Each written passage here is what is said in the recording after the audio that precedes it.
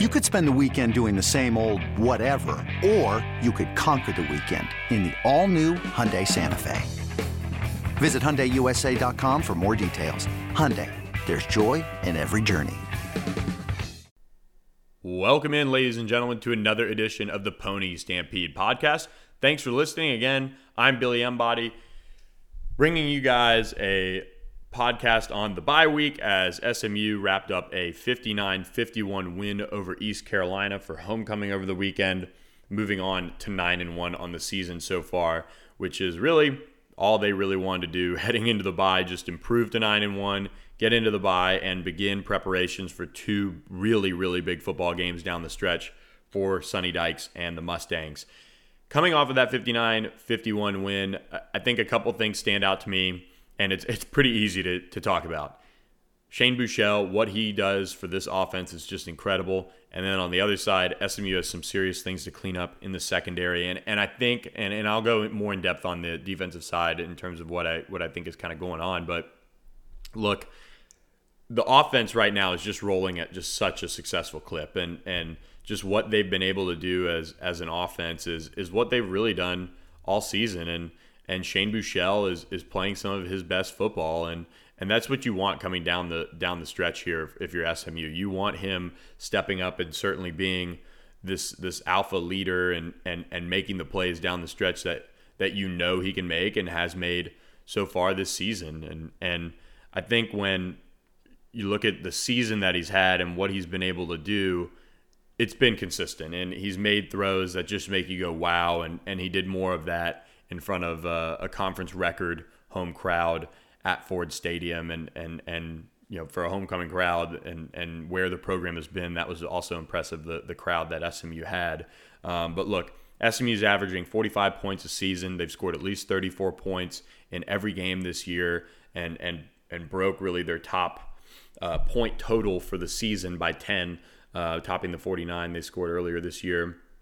And it's an SMU record in terms of 40-plus point games. It's the 8th time they've done that this season. They're on pace to break the all-time scoring record in a season for SMU, topping the 2017 team. They had 636 total yards of offense. Xavier Jones had 150 yards on the ground. Shane Buechele, 414 yards through the air. It's his third 400-yard passing game of the season. Really, really just impressive stuff. And SMU now owns two of the top 4 all-time single-game total yard performances just off this season alone, and 3 of the top 5. So, look, they're rolling offensively, a lot of confidence in this group, and so I think that's just, again, it's just something to build off of as they continue to kind of, you know, go through this season and navigate this stretch, and a big stretch it's going to be. Navy and Tulane coming up to close out this season. A road game at Navy on November 23rd at 2:30 Central on CBS Sports. And then Tulane will find out where that game stands in terms of a game time. I think we'll find out next Monday. So after the open date, you'll get that, as SMU will close out the regular season at home, potentially with a division title on its hands. And look, defensively, and I don't mean to, I'm going to go 2 places with this. One, I don't mean to say this as if there aren't issues, but SMU has now, I think, gotten through it in terms of the most difficult things to defend. They've gotten through Memphis. They certainly didn't play that well, but they gave themselves a chance to win, and they gave up a lot of points and a lot of yards. Against East Carolina, same story. But you know what? Both offenses have been red hot. They had 2 really good quarterbacks that are playing at a high level. Certainly Brady White pulled out his best game of the year against SMU when they played in Memphis 2 weekends ago.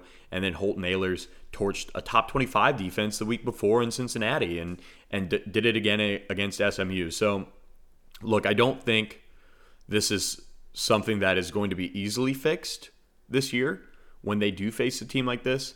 Cincinnati certainly showed the ability to give up or to score points on a defense. East Carolina is a pretty bad defensive football team, and SMU is a really good offense. So I think looking down the stretch, I think SMU is going to have a chance to score on Cincinnati if they do make it to the conference title game. But you look at Navy. Navy's a ground and pound. Don't let the 700-some passing yards they have this season fool you in terms of what they bring to the table. And while they've added some better passing game concepts and it's certainly benefited them, that's still a game that's going to be won by SMU playing assignment football in the box, stopping the run, and forcing Malcolm Perry to beat you. I think for SMU, Sonny Dykes said that Reggie Robertson has a chance to return against Navy. I don't think that's the case, and I've said that for a while. I don't think he's that close. But look, if even without Robertson, I think SMU has the playmakers to just out-athlete Navy and score points and win that football game. We'll see kind of what the weather holds, but look, I mean, it was chilly. It was cold against Memphis, and SMU kind of battled through that. If SMU can avoid some rain against Navy, that'll be beneficial to them for sure. But even against Houston, they showed they can score points with kind of some wet, slick conditions. And so anyway, I think for the most part defensively, SMU is kind of past the whole, all right, facing a juggernaut offense, got to be able to figure it out. Tulane's got a decent quarterback in Justin McMillan, but SMU did make him look human last year, and I think they'll be able to do the same this year. And they have a bye week. They have a lot of guys that are banged up. I think you look at that game, Rodney Clemens was definitely banged up. Trevor Denbo has been banged up. Sonny Dykes has said he's really pretty much playing through it. I'm sure some of the defensive line is banged up and some of the linebackers as well. Delano Robinson missed the game. Brian Holloway filled in. Shane Haley hasn't really returned either. So there's some guys banged up. Armani Johnson had that hamstring issue. So look, this is a defense that needs this bye week. And I think we kind of felt the same after the would that have been the USF game? I think the USF game. I forget if there was a bye week between USF or Temple. But anyway, I think the bye week comes at a perfect time. It's a chance to kind of reset after 2 weeks of really getting beat and getting beat pretty badly. And SMU's defensive coordinator, Kevin Kane, did a terrific job last year against Navy. I expect him to do the same this year. I think while they've given up a lot of points and a lot of yards, it's been a lot of self-inflicted mistakes. I wouldn't necessarily say it's been too much scheme, although I didn't like Patrick Nelson playing that deep safety. But at the end of the day, he was also kind of matched up on a slot that really hadn't done a ton and just kind of got burned for it. And they set an AAC record for reception. So for me, I think, again, the bye week comes at a perfect time. SMU was able to get 2 sacks, had 7 tackles for loss. They've already tied the record for most sacks in a season, dating back to 1981 with 42. They picked up a fumble that gets them back on the fumble recovery train and takeaway train. And with a team that's running the ball really well right now with Xavier Jones, who had 157 yards, Kamen Freeman, who had another strong game, I like SMU to be able to, I think, overcome some of their defensive deficiencies in the past and certainly take really a stand these last 2 games and close out an 11-1 regular season and give themselves a shot to go to the conference championship game if Memphis does indeed lose to Cincinnati. So there's a lot going on right now. Navy plays Notre Dame. So look, I mean, they're going to be coming off of a game that's super important, very emotionally draining, and that's part of the reason why I like SMU's chances against Navy is they are playing a very strong football team, and then you look ahead at the regular season, SMU is going to have all eyes on Memphis and Cincinnati on November 29th, and that'll kind of be really the telltale sign as to if SMU will make the conference title game. So a lot of football left to be played. The good thing for SMU is that Memphis-Cincinnati game is so far away that they just have to worry about playing football. There's nothing they can do right now but other than play football. To quote Sonny Dykes, go 1-0 a day and go 1-0 each week and do all those things. And so I think SMU's poised to do that. I think they've got the team to do it. I think they've got the leadership.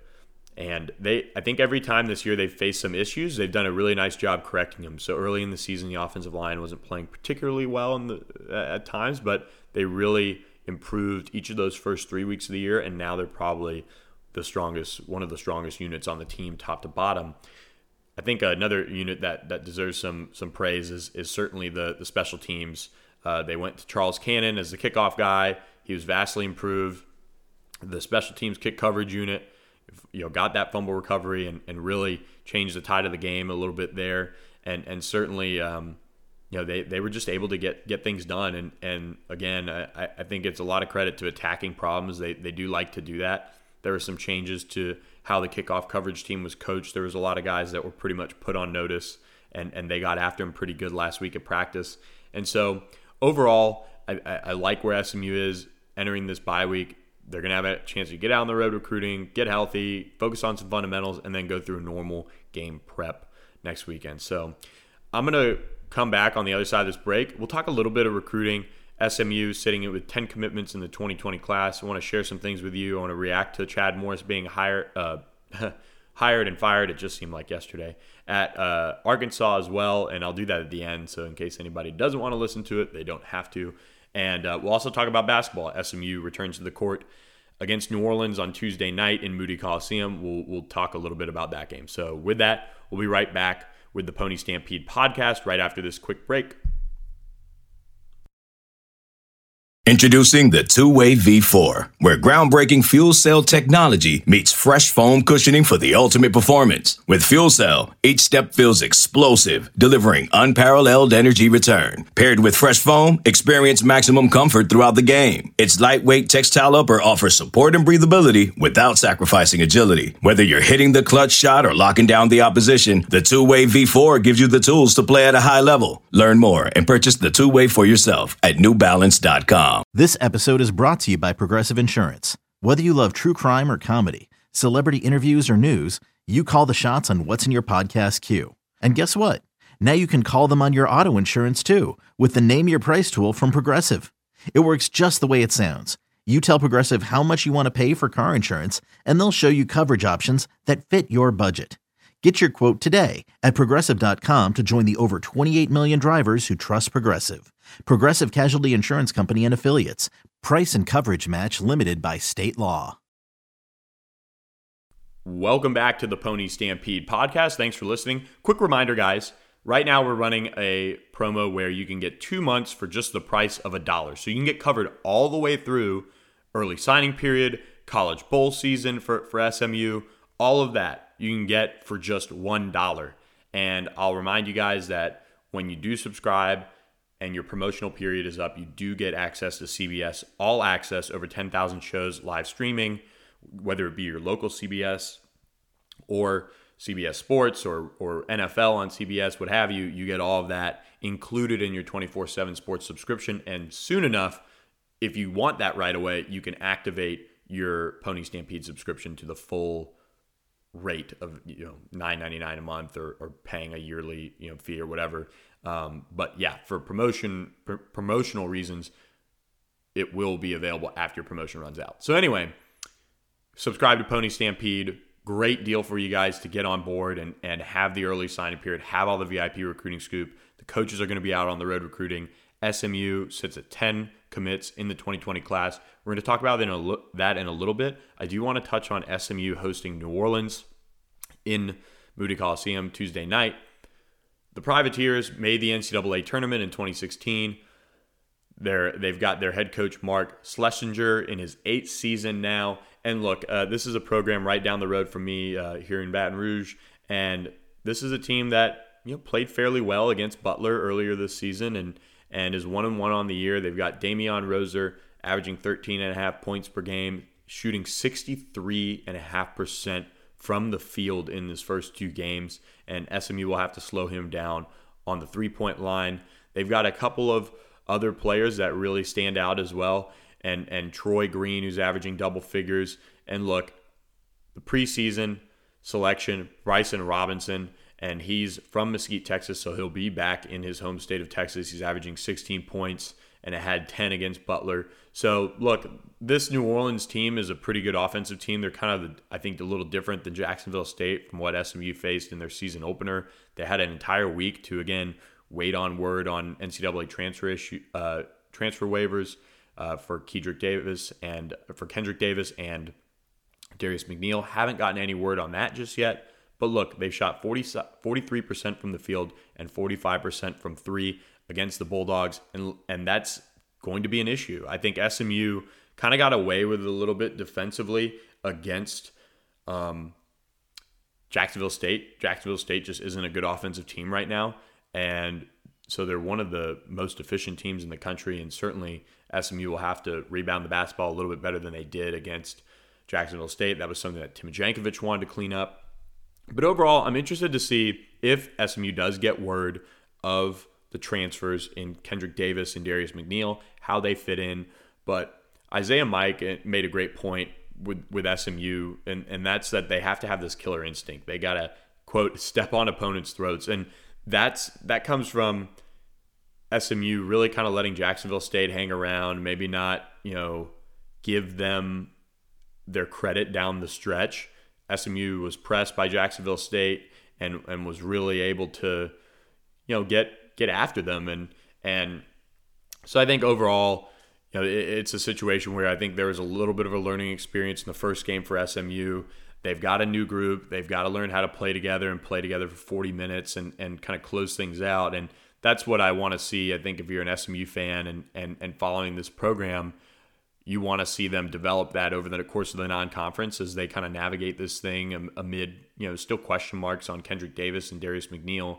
They want to put themselves in the best position that if they do get them eligible, they'll be in a good spot already going into the rest of the non-conference and certainly into the conference slate in January, or I think it might begin New Year's Eve. But overall, I think SMU shouldn't have an issue beating New Orleans, but they are a little bit more offensively efficient than Jacksonville State is, and so SMU will have to really kind of defend well, certainly grab more rebounds and be able to kind of take care of business Tuesday night against the Privateers. But on to a little bit more exciting things, onto the recruiting front for SMU. And I posted, and I'll tease this, I'm not going to talk about it on the pod just because it's for our subscribers, but Arkansas did fire Chad Morris. We'll talk more about that. But look, guys, there are some players that SMU's been recruiting off of that recruiting class for quite some time now, and there are some that are in the mix to certainly end up at SMU. So I encourage you to check out that piece. That's just kind of the positives of being a 9-win football team, a 9-1 football team right now, having a staff of veteran recruiters and guys that have plenty of ties around the state of Texas, and it's a credit to SMU not leaving a stone unturned. So we'll see kind of how things plays out with some of these recruits, but certainly some to watch out of that Arkansas recruiting class that has already seen a few decommitments. So I listed some of those guys as well. So check that out on the board. Also going to be coming with a lot of recruiting kind of nuggets all week. Where do things stand on the junior college front? What are some priorities down the stretch as far as the class goes? So where could they go with their numbers? Will they sign a running back, 1 or 2 wide receivers, kind of that type of stuff that I think a lot of people are looking for right now as SMU continues to stand pat with 10 commitments. And so we'll talk a lot about that on the board and kind of where things stand with SMU's class on the recruiting front. But overall, I think this is a program that right now is poised to really do something special on the recruiting trail to finish out this season. I think they've got the wins. They've got the wins in their column. They've got a huge home crowd that they're riding high off of just this past week for homecoming. That was huge to have 29,000 butts in the seats in Gerald J. Ford Stadium, a conference record for SMU.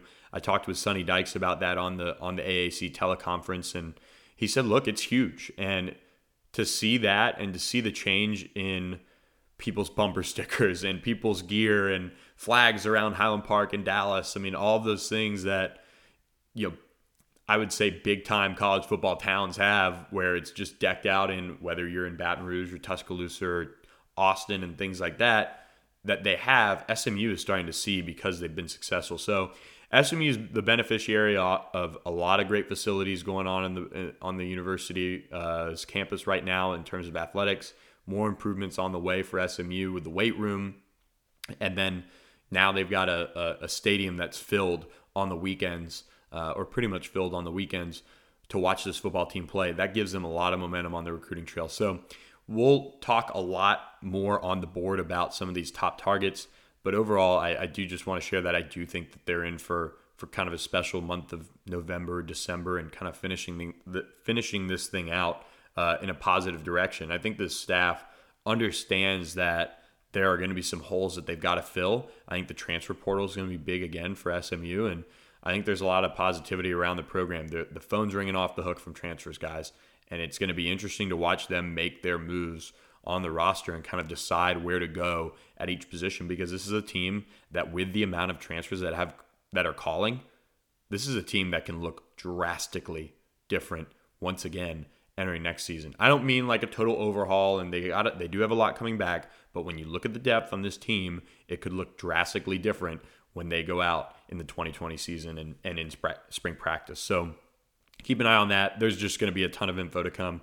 Excited about kind of the week with the bye week to bring you guys that. And sometimes we just get lost running through all the news and press conferences and all of that during the week, that it's nice to kind of get back to what we love to bring you guys the most, which is VIP content that is not just Sonny Dykes saying something or players saying something. We want to bring you guys what you guys want to know.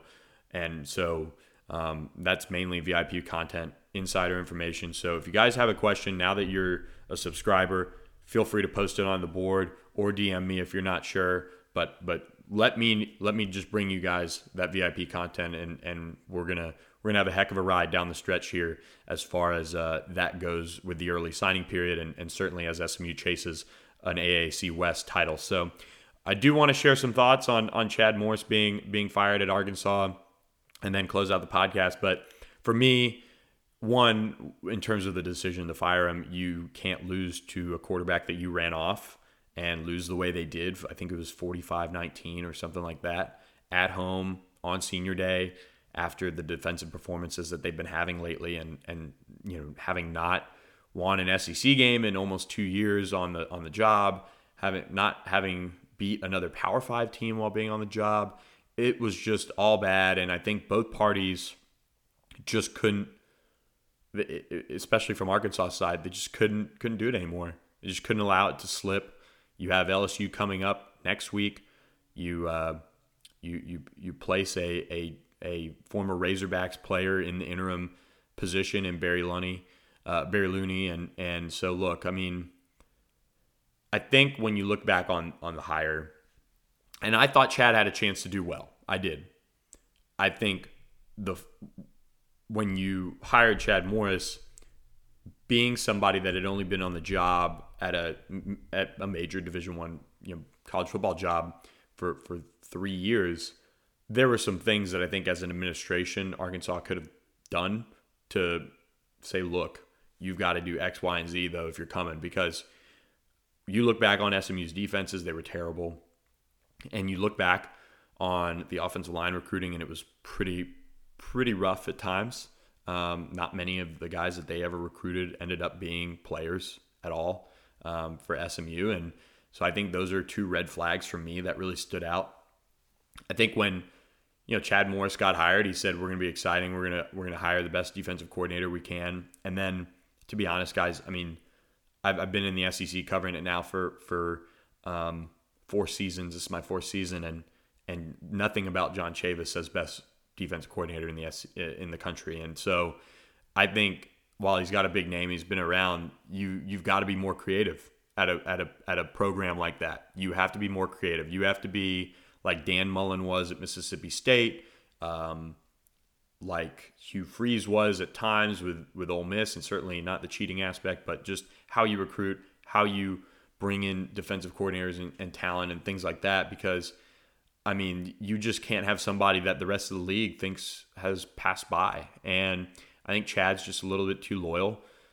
I love Mark Smith as a person, but he was a high school football coach 3 years prior. He spent 3 years on SMU's staff as an offensive quality control analyst, and then he's their defensive backs coach at Arkansas. So there are just certain things that, I think at that level in the SEC, the margin of error is so thin. And even at SMU, look, Chad took over play calling duties at times from Joe Craddock. So to bring Joe along with you, I think that's kind of something that maybe you sit back and say, okay, well, should I go out and get somebody else? Should I look at somebody off of, the tree? Should I see if Tony Elliott or Jeff Scott wanted to, maybe be my OC and have a chance to call plays? I forget which one of them calls plays for Clemson, but does somebody want to call their own show? I mean, Sonny Dykes was close to hiring TCU's co-defensive coordinator, Chad Glasgow. And, that whole pitch was come call your own plays.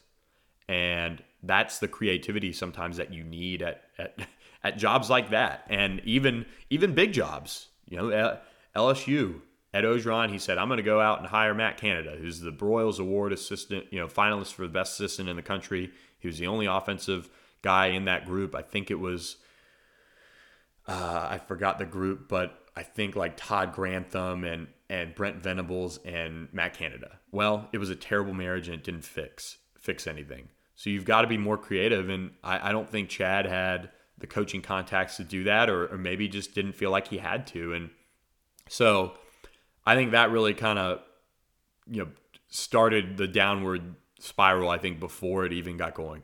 And so I think Chad, say what you want about how he left SMU, and I do think he left it better. I think he left Arkansas a little bit better offensively in terms of the skill position players, and certainly kind of changing the narrative about Arkansas as a recruiting power. They had some of their best classes that they've ever had. But overall, he needed, I think, a little bit more coaching from somebody else to say, hey, man, you're going to the SEC. You can't bring John Chavis, who's been to LSU, been to UT and A&M, and everyone's been happy that he's been gone afterwards. And that's not a good sign when other fans are celebrating your hires. So, look, overall, I think some of that staff will bounce back. I think Justin Stepp, Jeff Traylor will bounce back. I don't know many of the defensive coaches very well. Jess Lepp, I think, is an analyst there. He'll maybe find something. But overall, I think Chad's going to take some time. I know he's already been contacted by one school about being an offensive coordinator. He'll have opportunities. I think he's got to just continue to grow.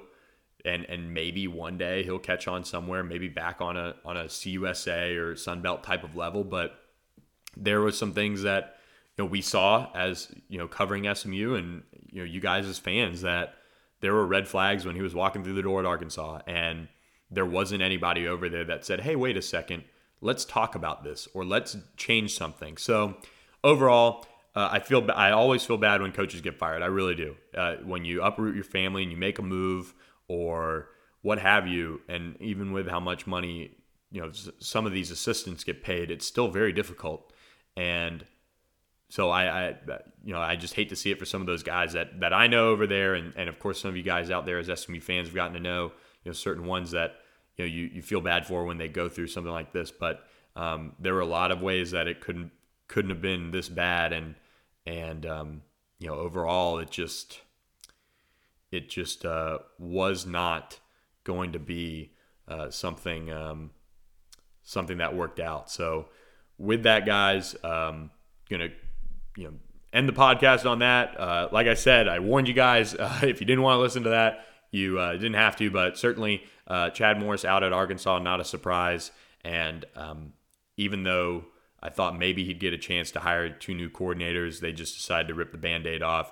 Meanwhile, Sonny Dykes was listed as a candidate for the Arkansas job. I can tell you that Sonny Dykes is not going to go to Arkansas. So very confident saying that. So no need to worry there. I know it was asked on our board. But with that, guys, going to wrap up this podcast. Hope you guys have a great rest of the week. We'll have you covered for SMU New Orleans in Moody Coliseum, as well as SMU's bye week, kind of where the coaches are going on the recruiting trail, as well as some VIP content for that. So hope you guys have a great rest of the week, and thanks for listening to the Pony Stampede podcast. CBS Tonight, TV's hottest show is Fire Country. I'm not a hero. I'm in orange for a reason. They're taking 12 months off your sentence. You're free. Lady, with a special epic season finale. Now that I'm out, I need something to get me up in the morning. You are a firefighter. Used to be. That will be unforgettable. In the name of your life's happiness, go get your girl. She's getting married tomorrow. Since when do you let anything get in the way of what you want? The Fire Country season finale, tonight 9/8 Central on CBS and streaming on Paramount+.